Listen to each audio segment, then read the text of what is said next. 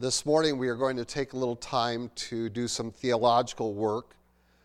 We need to do this occasionally throughout, especially epistles, but really even all of Scripture, that we, as we go verse by verse, we recognize that there are certain things that need to be addressed and theologically, and we're going to be doing that today to kind of lay out a canvas, and I use that term very deliberately, a very good canvas. You can be a wonderful artist and paint beautiful things, but if your canvas isn't very good, all the work you put into it is not going to last and endure, and it's not going to be able to be appreciated. And so if I choose a poor canvas to put this wonderful pictorial information upon, then it will deteriorate and dissolve and be of little value. And if we want enduring value, if we want to have that which can be learned from, appreciated from, we need to have the proper canvas. And in theological circles, there are some underlying truths that must be present if everything we put on top of those is correct and is of value. And so while we can say, well, we say the same words as this other person and we paint the same pictures as this other group, but then we are putting them on two separate canvases, hopefully we recognize that there is a great difference between those. And so we have to occasionally, when God's Word demands it, to look at some underlying issues that need to be addressed that will really impact a large portion of Scripture. And in this case, most of the first chapter of Peter. And even as we go forward, Peter is going to, in this book, deal quite frequently with false teachers. It's something he just has to do. Remember, we talked last week that we're going to move from exhortation to warning. And that warning is going to involve false teachers. And we can speculate as to what exactly the false teachers were teaching that Peter was concerned about. And we're going to address that as we get to those passages. But as an underlying truth, it doesn't really matter the extent we need to identify false teaching for what it is. And one of the means by doing that is to lay out this canvas, this backdrop theologically, so that we can say, well, wherever we go from here on, if our foundation is wrong, if our canvas is torn and shredded and of poor weave, whatever it is, that we recognize whatever we put on that is not going to improve it. And we would like to think that that's all we need to do is just put a fresh coat of paint on it and somehow it's restored, and that's just not the case if the canvas is bad. One of the movies our family enjoys growing is a Doris Day movie. And in this movie, it's Calamity Jane.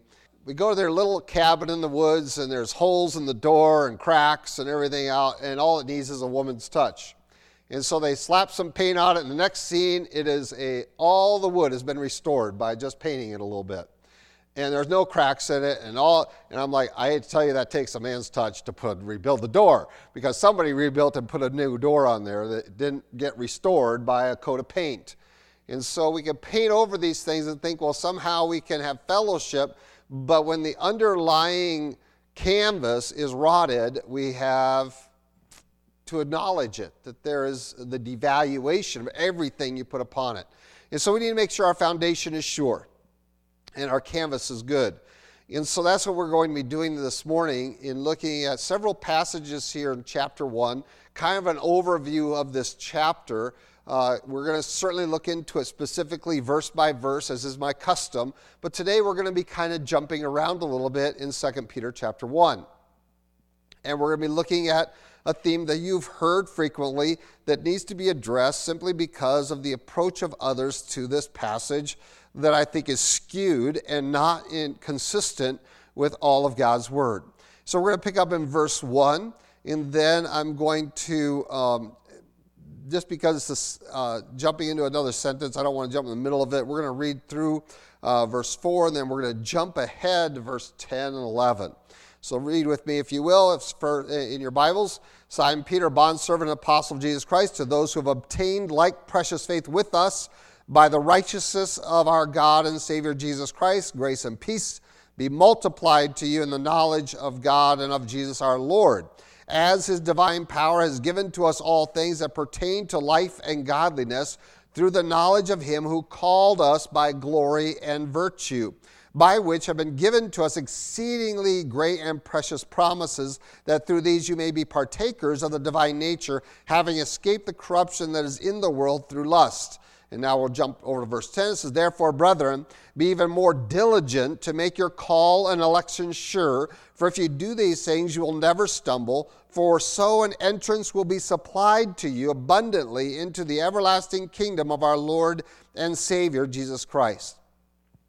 We come into verse 1 and we are immediately confronted with something, a word that if in your Bible probably has some letters and numbers around it, telling you to cross-reference it or some other possibilities. And that word is the word obtained, that we have obtained like precious faith with us. There are a group of individuals that Peter's writing to that he distinguishes differently from us. He calls them you, that you have obtained. Those who have obtained like precious faith with us. And so there's definitely a distinction there that is made, and so we have to ask our question, who is us and who is the whom have obtained like precious faith? We're going to get into that shortly, but let's bore down on a single word here for a moment, and that is the word obtain. The reason you have numbers and letters around that is because it's a very strange word to use in this sentence. And so you'll see that probably if you have marginal notes or something, a center column or bottom notes, you'll have something that says, or it could be, you have received like precious faith. And you might say, well, is there a big difference between obtaining something and receiving something? And to tell you the truth, it could be construed to be similar, certainly. At the end of the sentence, you certainly are the possessor of it.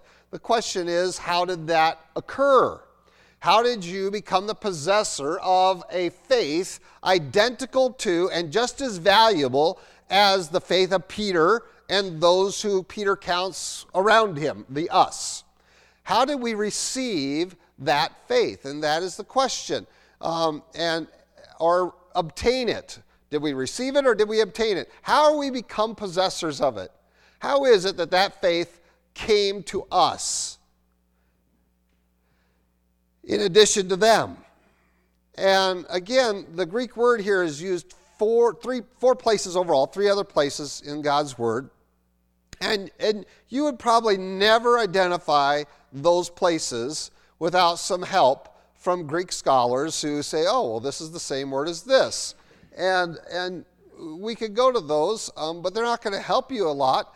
Because it's, in fact, you probably talked about one during Sunday school this morning for the adults when you were talking about the crucifixion of Jesus Christ, of what happened to the garment that Jesus was wearing.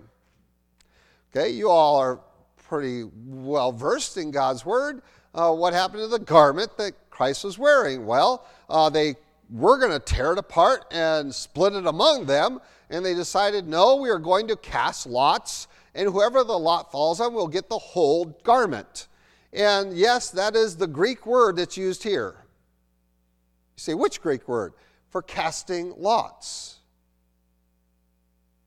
What an odd word for Peter to use. And so you can kind of think back and say, well, there's another place in Luke there where they cast lots, in John and with the soldiers, and then also in Acts. And so we have it again used in Acts chapter 1. Remember, they had to replace Judas Iscariot. And so let's go to the Acts one. I'm going to pick on that one, maybe a little farther along than you're thinking. In Acts chapter 1, same word is used. So let's look at that.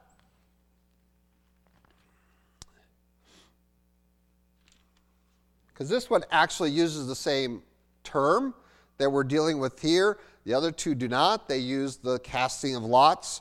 So let's pick up verse 16. It says, men and brethren, the scriptures had been fulfilled, which the Holy Spirit spoke before by the mouth of David concerning Judas, who became a guide to those who arrested Jesus, for he was numbered with us and obtained a part in this ministry. And that word obtained is the same word we're dealing with in 1 Peter. Interesting that this speech is by a guy named Peter in verse 15. So this is a word that Peter is accustomed to using.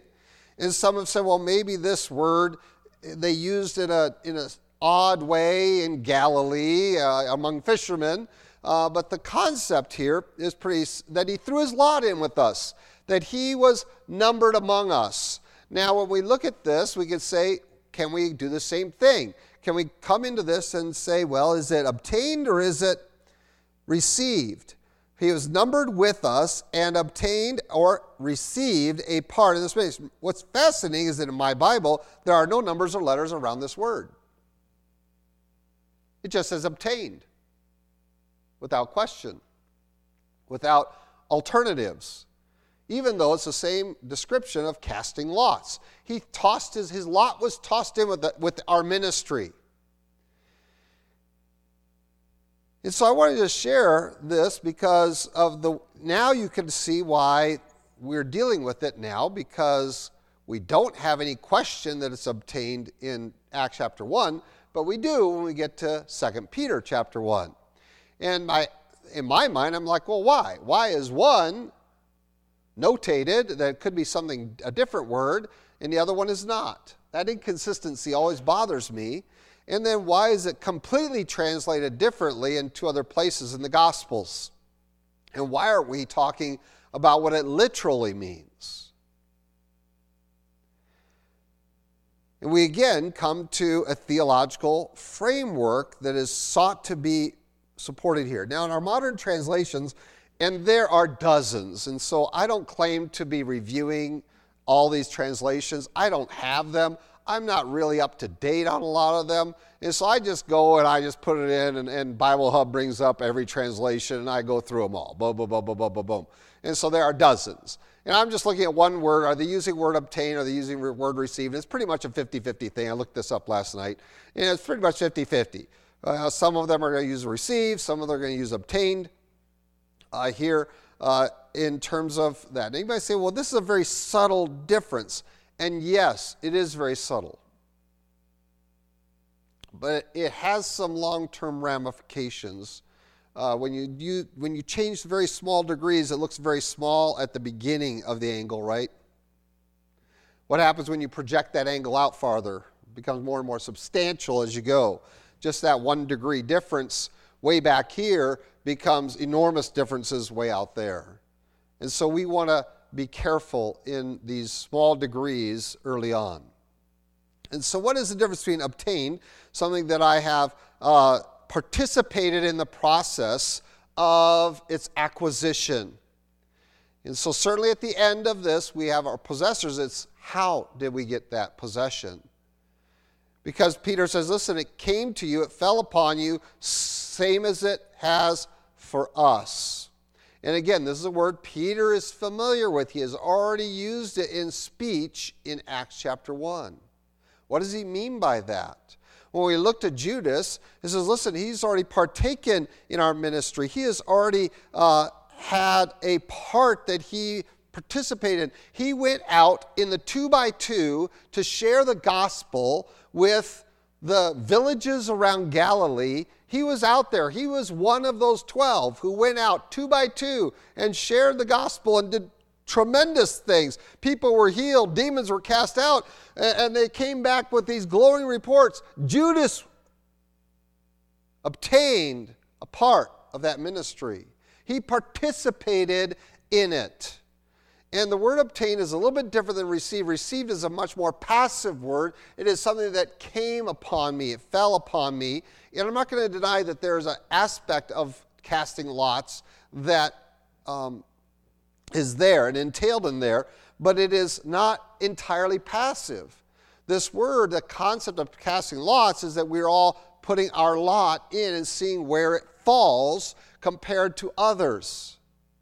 And so Judas is being contrasted. He had his lot in this ministry. He put his marker in there and was part of what we were doing. He joined it. And that's why because we don't question that doctrinally, and so we use the word obtained rather than received. He wasn't passively forced into this. It didn't occur to him apart from his will. It was not something, certainly, that God did ordain it in the sense of he prophesied it, and therefore there was going to be one, and Jesus says that. It's going to be what the prophets declare, that he who shares my cup will betray me, and woe to him, whoever it is. And so we might say, well, it was his destiny. Well, it says he cast his lot in there. He placed it there. He was a participant, and that's why we use the word obtained. We don't use the word received, because received implies that we are the passive participant. We are passively there, just having it put upon us. Are we the passive instruments of faith or active instruments of faith? And that is what is determined by either we're using the word obtained or using the word received. Are we passive or active in the process of this acquiring of the faith that Peter talks about, that is of equal value, of like precious faith as the one that he received? And so we come to this and we see how it can take two very divergent views based upon how you want to use this. If we make ourselves the passive recipients, then you might as well sit down and just wait for God to do it to you, because you don't have any obligation to be engaged in this process. And this is the Calvinist model. Whether they acknowledge it or not, whether their activity and all the paint they throw on this canvas shows it or not, the fact is the canvas they are working on is a canvas where God has full responsibility for all of it, and you have zero responsibility to any of it. You have to respond, but you can't respond unless he enables you to respond. And thus it is fully God that without your cooperation even, really, because he will work in you in such a way to make you a new person so that now you can have the faith to believe, and that is how they interpret this passage. And that's why they prefer the word received. It would be nice if they just threw in there, under all the numbers, I'd think, oh, down here there's going to say something about casting lots, but it doesn't. And you would have never made the connection out of this verse to that concept of the casting of lots. Now, we might say, well, this kind of makes it sound random. And that's because we have a Western scientific view of the casting of lots that has extracted the work of God from the process.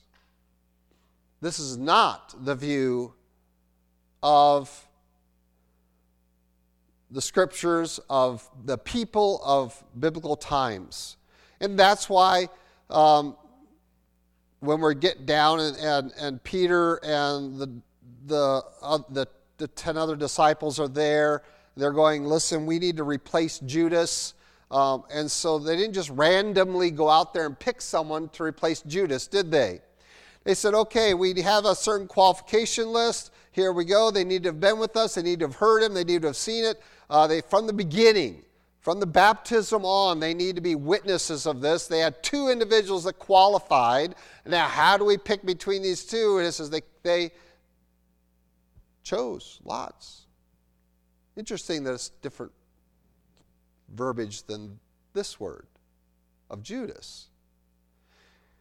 You see, their conclusion is that God needs to direct us in terms of which of these two options we need to follow. And much like Jonah on the boat, cast the lots, it's always going to fall on me. Doesn't matter how many times you do it, I know what the probability is. But this is beyond probability, because we're dealing with the God of all the heavens. It will always fall on me. Okay, yes, my fault. It will always be my fault. Why? Because it is my fault. because I'm the one running away from the one true and living God who is actively engaged in the activities of men. And so we can use this. And in fact, when we look back into the work of Joshua, we see, well, how did each nation get their territory? It was by lot, it says. That's literally how they devised it. So they set out the boundaries, and these lines, this boundary fell upon this tribe. This boundary fell upon this tribe. Does that mean they were not engaged in the process? Oh, they were very much engaged in the process. And in fact, somewhere along the process, one of them says, wait a minute. Oh, yeah, that's right. God's word had this promise to you. Now that's going to affect how we lay out the lots. And in fact, we still use that term for property. To this day, we still use a biblical idea, and so we divided our property into 5 lots. That's what the government calls them. This is our lot. Does that mean it was random? No, it was very thoughtful. We were very engaged in the process. Boy, were we ever engaged in the process. But now that's the lot. It is the conclusion. It is that we all participate in together. And what Peter is trying to describe is this whole concept, and by using this word, that certainly the providence of God is an element of that, but also the participation of man. And we come to this decision, this condition of man, where we are in this lot. We are in this place, the place where we belong. But to say it has nothing to do with our own will is not implied in this word whatsoever, nor the concept of randomness is implied here. Turn with me to the book of Psalm, chapter 16. And this I'm very excited about. My wife knows it just came to me last night. I had to get up out of bed and go look it up.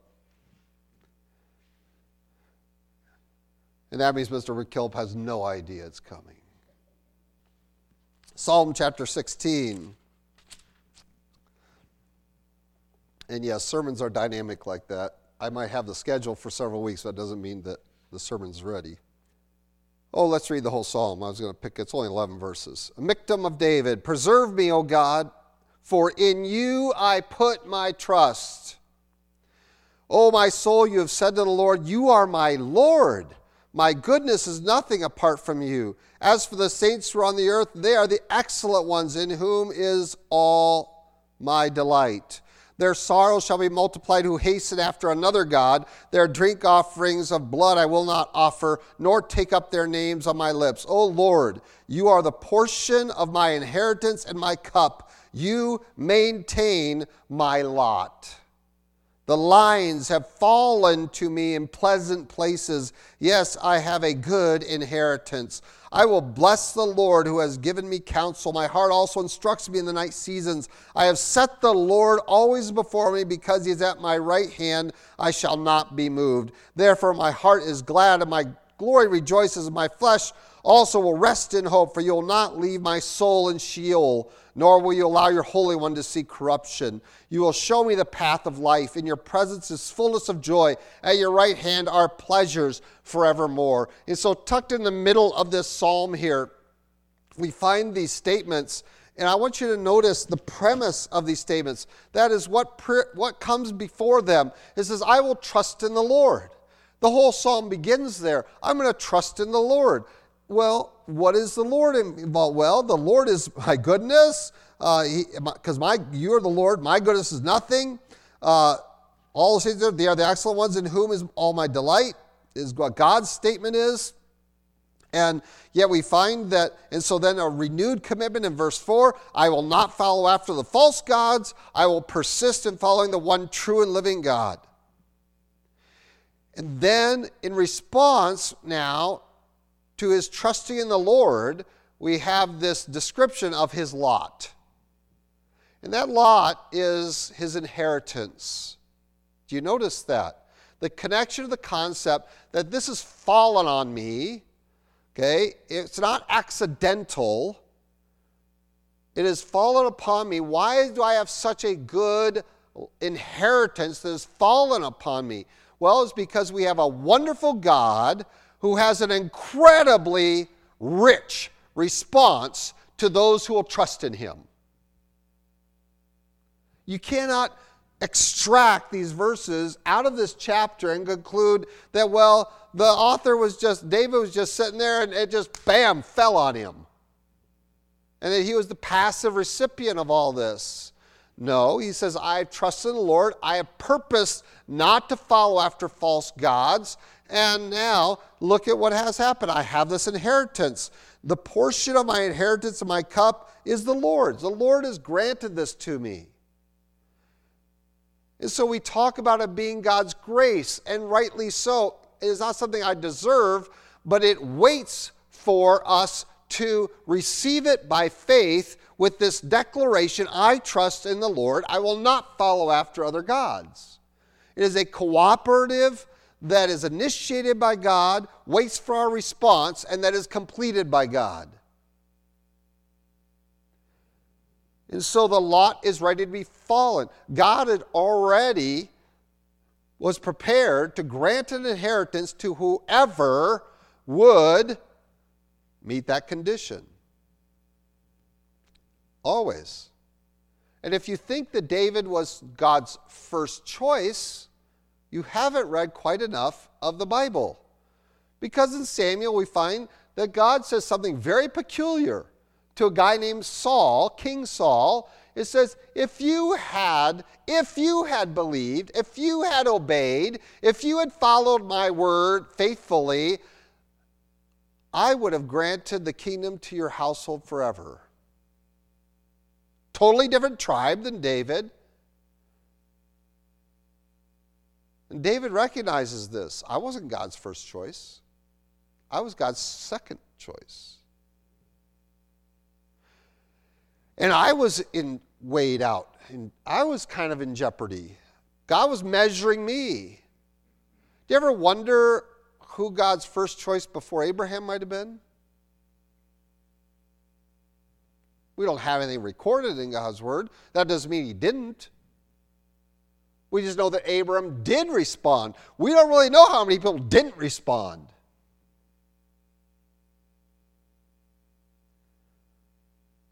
And God puts Abram through all these tests, and he passes them fairly well, decently enough. God is pleased sufficiently.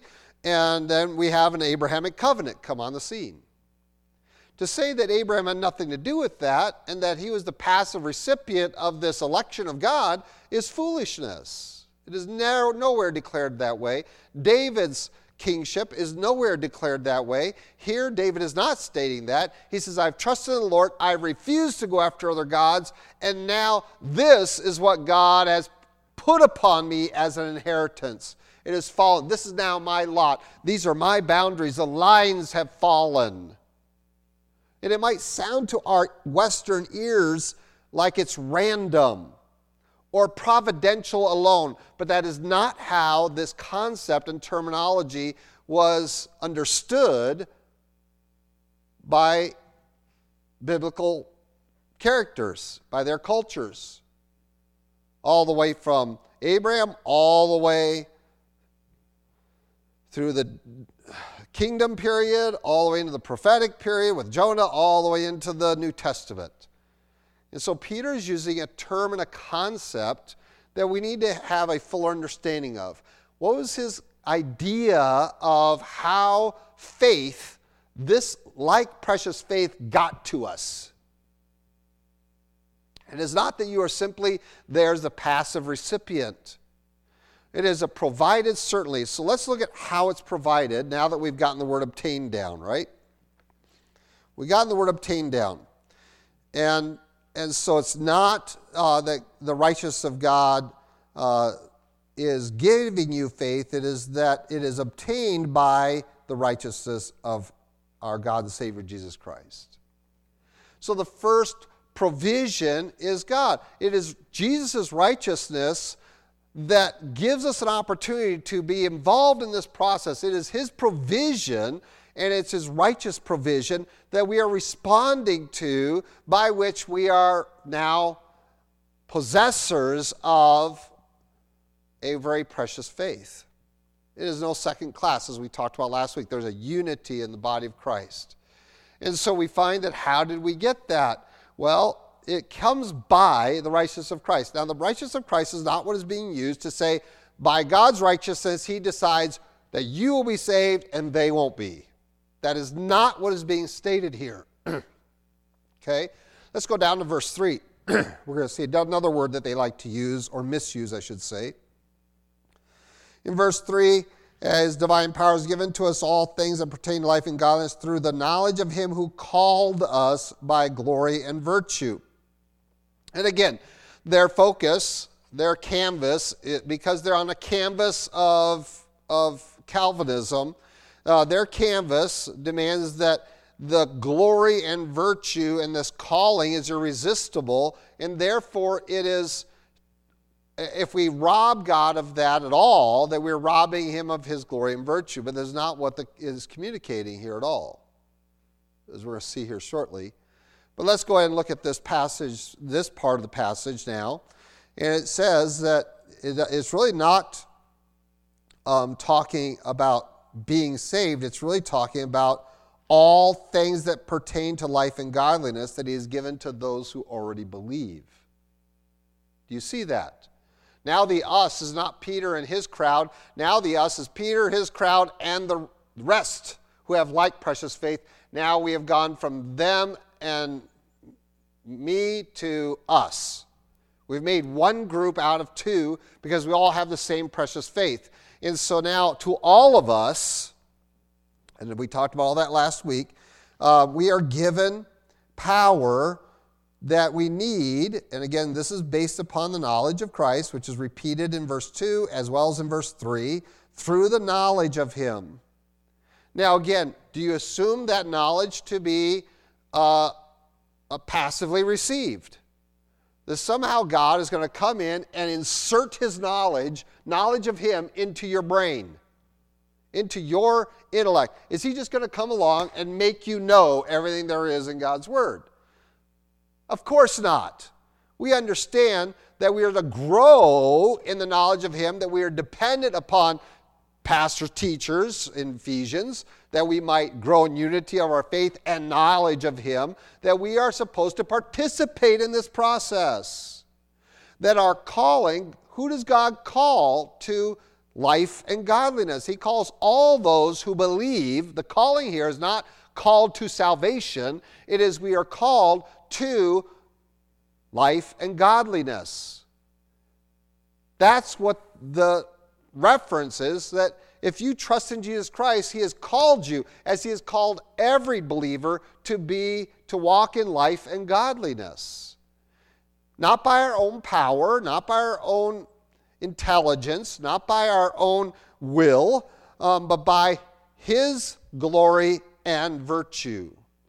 So the source of our faith in verse 1 is the righteousness of Christ. That righteousness was evidenced by the resurrection, that His sacrifice was sufficient. It was a righteous sacrifice. He knew no sin, so therefore He died for others. It was substitutionary. Now, my godly walk, again, is also not by my own making. I still have to choose to participate in it, though, don't I? And so I have to increase my knowledge of God so that it will produce a godly life, but it's not something I will take pride in, because it is by His glory and His virtue. Again, the concept of virtue is connected to righteousness, that I'm trying to live up to the standard of Jesus Christ. He becomes my example. It is His virtue that overflows me. It is not my own personal commitment to virtue. It is that I am participating in, because I know God, I know His Word, I know Jesus Christ, that I'm going to walk a different life. I'm going to walk in godliness. And that won't even be to my glory because it's based upon his virtue, and so it goes to his glory. All the glory goes to him because it's derived from him. He has shared his glory with us. What an awesome condition we are.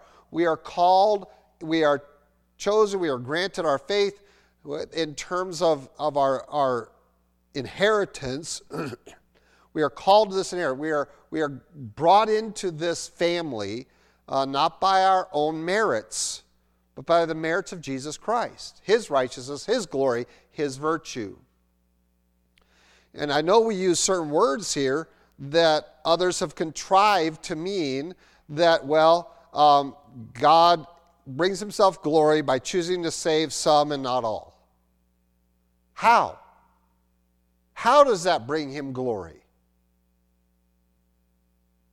I ask the question again and again, and their answer is, well, we don't know, and it's not right to ask. That is honestly their answer. Oh, they put a lot of other verbiage around it, but it's we don't know, and it's wrong to ask. You should just be thankful that you were. That it did bring him glory to save you, and not your neighbor, not your sibling, not your spouse, not your parents. And I say, how? How does that bring him glory? We would consider that criminal. If I have the capacity to save 10 and I save 3, and say, aren't you 3 thankful? And they go, why didn't you save the other ones? You could have. You had 10 life vests. Why didn't you throw them all out there? Well, you should just, don't ask that. Just be thankful I throw 3. And yet that's the argument they use towards God. And my question is, how does that bring him glory? No. I believe God's word that it says that God died for all men, and he wants all men to come to repentance, that it was for the whole world that Jesus offered himself as a sacrifice, and he calls all men everywhere. Repent and come to me. And having come to me, that all who come to him will be received and will be granted an equal inheritance. And almost all the passages about election, if not all of them, deal with this whole concept of what you get once you are a believer. What God has waiting in store for you, what he has chosen to be your salvation, the extent and the breadth and the width of it for all who believe. Not who will get it, what you will get, should you trust in him. Well, now we have to press on. So we've tried to settle verse 1, settle verse 3, and now the one that is just, I don't know how you can avoid this nail in the coffin of their torn and rotted canvas, is verse 10.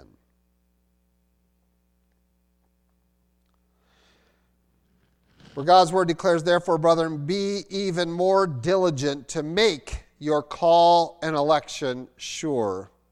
For if you do these things, you will never stumble.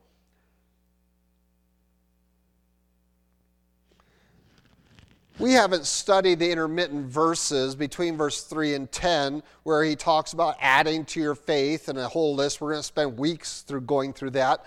But we're jumping to kind of the end of the story so we get a good handle on this theologically of what the backdrop should be.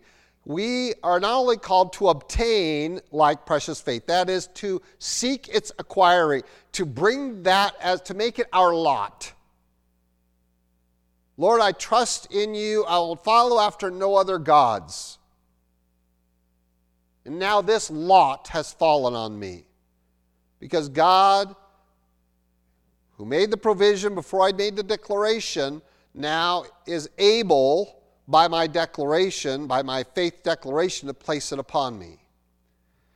So Peter says here, and in fact, for many verses, 12 and following, he's saying, for this reason, I'm going to keep reminding you, because that is not a singular act, but a continual act. Making that declaration, I'll trust in the Lord, and I will not follow after other gods of Psalm 16 is not a singular declaration that needs to be in your life. It is a perpetual declaration that needs to be in your life. You need to be waking up every morning reminding yourself of that. Breakfast, lunch, and dinner, bedtime, you need to be reminding yourself that I will trust in the Lord. I will not follow after these other gods. And that's what Peter is essentially saying here. He says, listen, I'm writing this so that you are even more diligent. And I have to ask the question, even more than what? Because by the Calvinist model, there is nothing to be more diligent about because you were never diligent to begin with. It fell on you. You were the passive recipient. You had nothing to do with it. Don't rob God of glory by claiming any part in it. What a horrific position to be. What a rotted, crumpled up piece of paper to paint your masterpiece on of God's sacrifice. Oh no. We have to be even more diligent, which means that there was some diligence at the beginning. And now he wants us not to become lax, but to become even more active in this expression and this engagement with God in our faith. That it's not, I have this wonderful experience with God, I got saved, I got baptized, I'm committed my life to Him, I'm focused, and now I can just coast my way right into glory and my inheritance. No. You made this commitment here, I'll trust in the Lord, and now you have to live out those words for the rest of your life. You have to be more diligent as you go. You have to take greater steps. You have to be strengthened. You have to have more knowledge. You have to be studied. That means you have to study, get more knowledge. You have to be active. You have to be engaged. You be more. He doesn't say God needs to just give you more grace. Just wait for the Lord to dump it on you, and then you'll be more spiritual, more holy, more godly. He doesn't say that. Because certainly, if the origination of our faith we had nothing to do with, and that it was all God, and we were just the passive recipients of His election, then certainly the preservation of it is also His, right? Completely His. It's His responsibility to keep me from going to hell. Correct? Is that correct or not? Yes, it has to be. If He initiated it and we had no part in it, then we are still robbing Him of glory if we do any work within it to establish ourselves in the faith. And so if He doesn't put a hook in your mouth and pull you to church every day to hear His word, then that's His fault, right? Even on a day like this, where it really did take a hook. Because for some reason, no, I know exactly the reason. The reason is because we hate God, that we decide that the Lord's Day is the best day to make it hard for people to get up in the morning. You don't think that was by accident? Why couldn't it be done on Friday night? Saturday morning? Why not Sunday night? Get you up for work. Oh no, we can't let you be late for work. Worship, yes, but not work. Yeah, so that's purposeful. But yeah, are we waiting on God to make me go to church, to make me be good because I'm a passive recipient? No. Peter says, you have to be even more diligent than you were at the beginning of your faith to make sure the end of your faith results in you being in heaven. Now, this is going to fly in the face of what we believe, and because we overemphasize eternal security, and again, we extract from eternal security human responsibility. This is a cooperative that we have. This is a covenant relationship you have with God. That means that you have a responsibility towards it. God will always be faithful and keep His promises. But those promises I find are conditional. He's faithful, but Israel had a powerful covenant but they broke it over and over and over. Boy, was he patient with them. And proved to them his power and his glory, he proved it all, and his patience. And they lost. Many crossed the Red Sea and never got to the promised land, right? I don't want to be one of those. Do you? So, Peter doesn't want you to be one of those either. So he says, be even more diligent. And then here's their two favorite words: to make your call and election sure. What? You mean I was diligent in the beginning to be numbered among the elect, to be numbered among the call? Yes, you had to respond by faith to God. You had to direct your faith to Him. And it's really, God didn't create this faith. He gave it to all men. And if you wonder that other people don't have faith, if you think they don't have faith, you haven't been paying attention to them at all. They believe crazy things. They paint a face on a rock. They don't even paint a face. They paint a design on a rock, set it down, and pray to it. Think about how much faith that has. Oh, great rock that will control the weather, now that I've painted on you. That's what the Hindus are doing.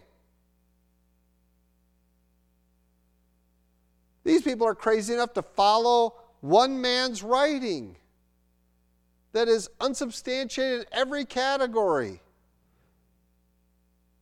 A debauched man, no less. And so we call them cults because they go after this individual. And so whether you want to go after Joseph Smith and call yourself a Mormon, whether you want to go after the Watchtower and call yourself Jehovah's Witness, whether you want to go after Mrs. Ellen White and call yourself a Seventh-day Adventist, pick your poison, because they all have a lot more faith than most of us. Because they're following after people. You know how foolish that is? You know how many of Mrs. White's prophecies didn't come true? All of them. Because she's dead and Jesus isn't here. He hasn't come back. She prophesies his return multiple times. And by the way, this week, I was watching a video of a guy that prophesying. You know what he said? God showed him a vision that this was 6 days ago, that in 30 days, President Trump was going to be in the White House. You know how many followers he has?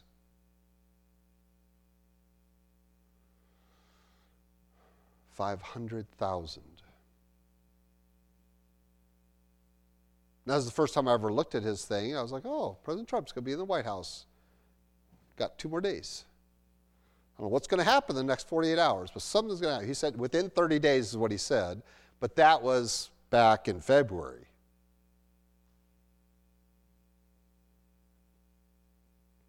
And people are flocking to believe in that. You read through the comments, someone says, you know, in 28 days, we're going to have to come stone you to death. 2 days, if you're wrong. Oh no, they flock to it. People have great faith. Just poorly directed. God has granted all men the capacity of faith. I believe is part of our image bearing that we have this. But so when we talk about this participating of directing our faith, of responding to God's provision and God's revelation, and by saying, I'm going to trust not in these other gods, I'm going to trust in you, the Lord, the one true and living God. And not just once, but I'm going to be even more diligent to make my call and election sure. And please notice, if you do these things, you will never stumble, is his statement.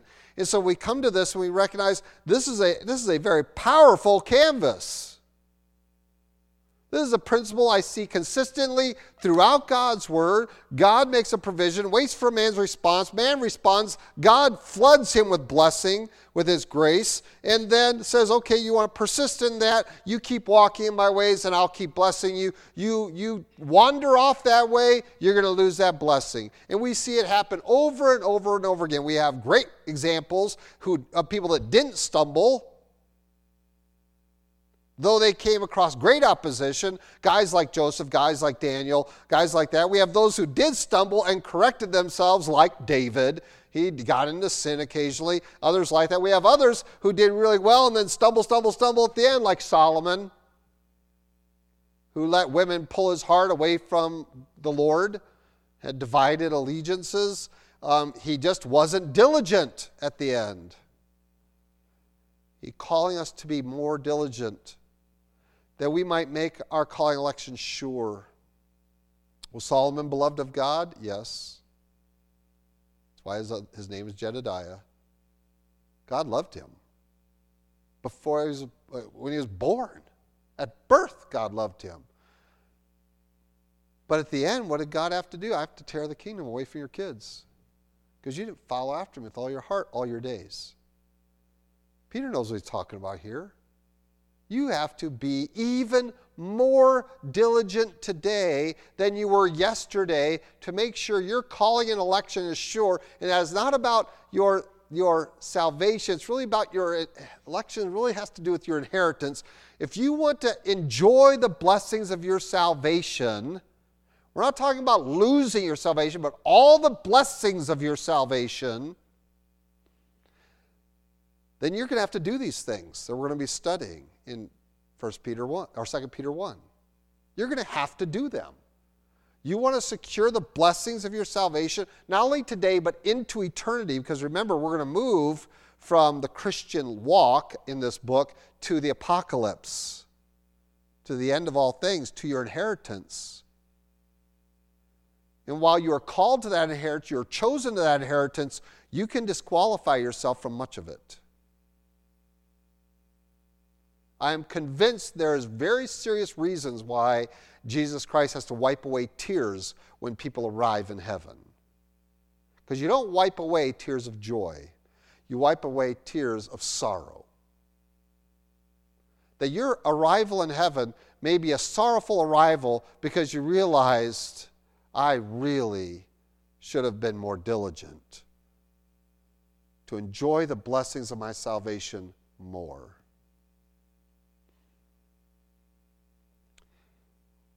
You've heard me reference Dante's Inferno over the years several times, and certainly I agree that there are different levels of that. I believe in that. There's evidence in God's Word toward that direction. What we often don't understand is that in many ways there's that same in heaven. And so we teach about crowns and things like that, and about the places we are in heaven. And when James and John's mom put them up to ask, I want to be your right hand, left hand, in the kingdom of heaven. Jesus Christ didn't say, there's no right hand or left hand in the kingdom of heaven. Jesus Christ didn't tell them that, did he? What did he tell them? It's up to the Father who sits at my right hand or left hand. And if you want to be great in the kingdom of heaven, what? If you want to be great in the kingdom of heaven, I thought we were all equal in the kingdom of heaven. If you want to be great in the kingdom of heaven, learn to be the servant of all. Peter's going to help you learn to be the servant of all. Because just like there are degrees in hell, I believe there are degrees in heaven. If you want to be great in the kingdom of heaven, you want to be near that throne room, learn to be the servant of all. Give your life. Be even more diligent to make your call and election sure. Everyone that tells you have nothing to do with your election, take them to this verse and say, explain that. If I had nothing to do with it, how can I make it sure? By doing things. Because God gives these blessings based upon obedience, but their provision is based upon His grace. And really, even when we obey everything, we are unprofitable servants and only know what is our duty to do, right? Luke tells us that. That's our response. So we recognize that even then I don't really deserve it because I didn't deserve the beginning.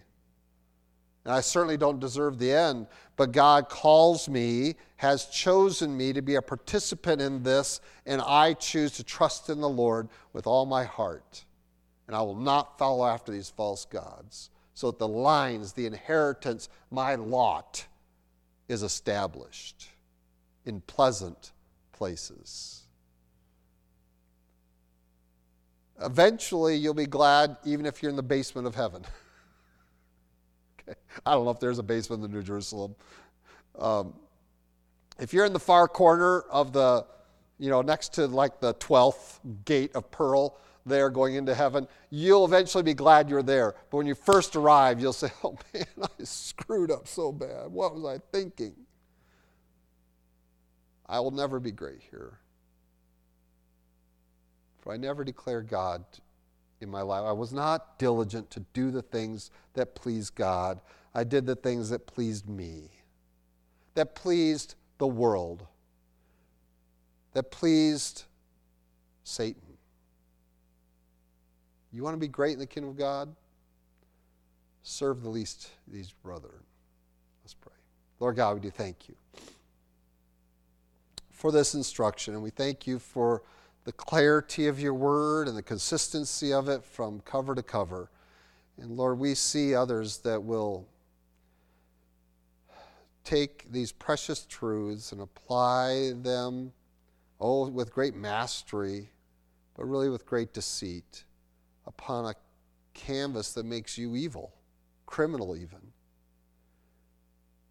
and rob you truly of your glory, and rob man of his responsibility before you.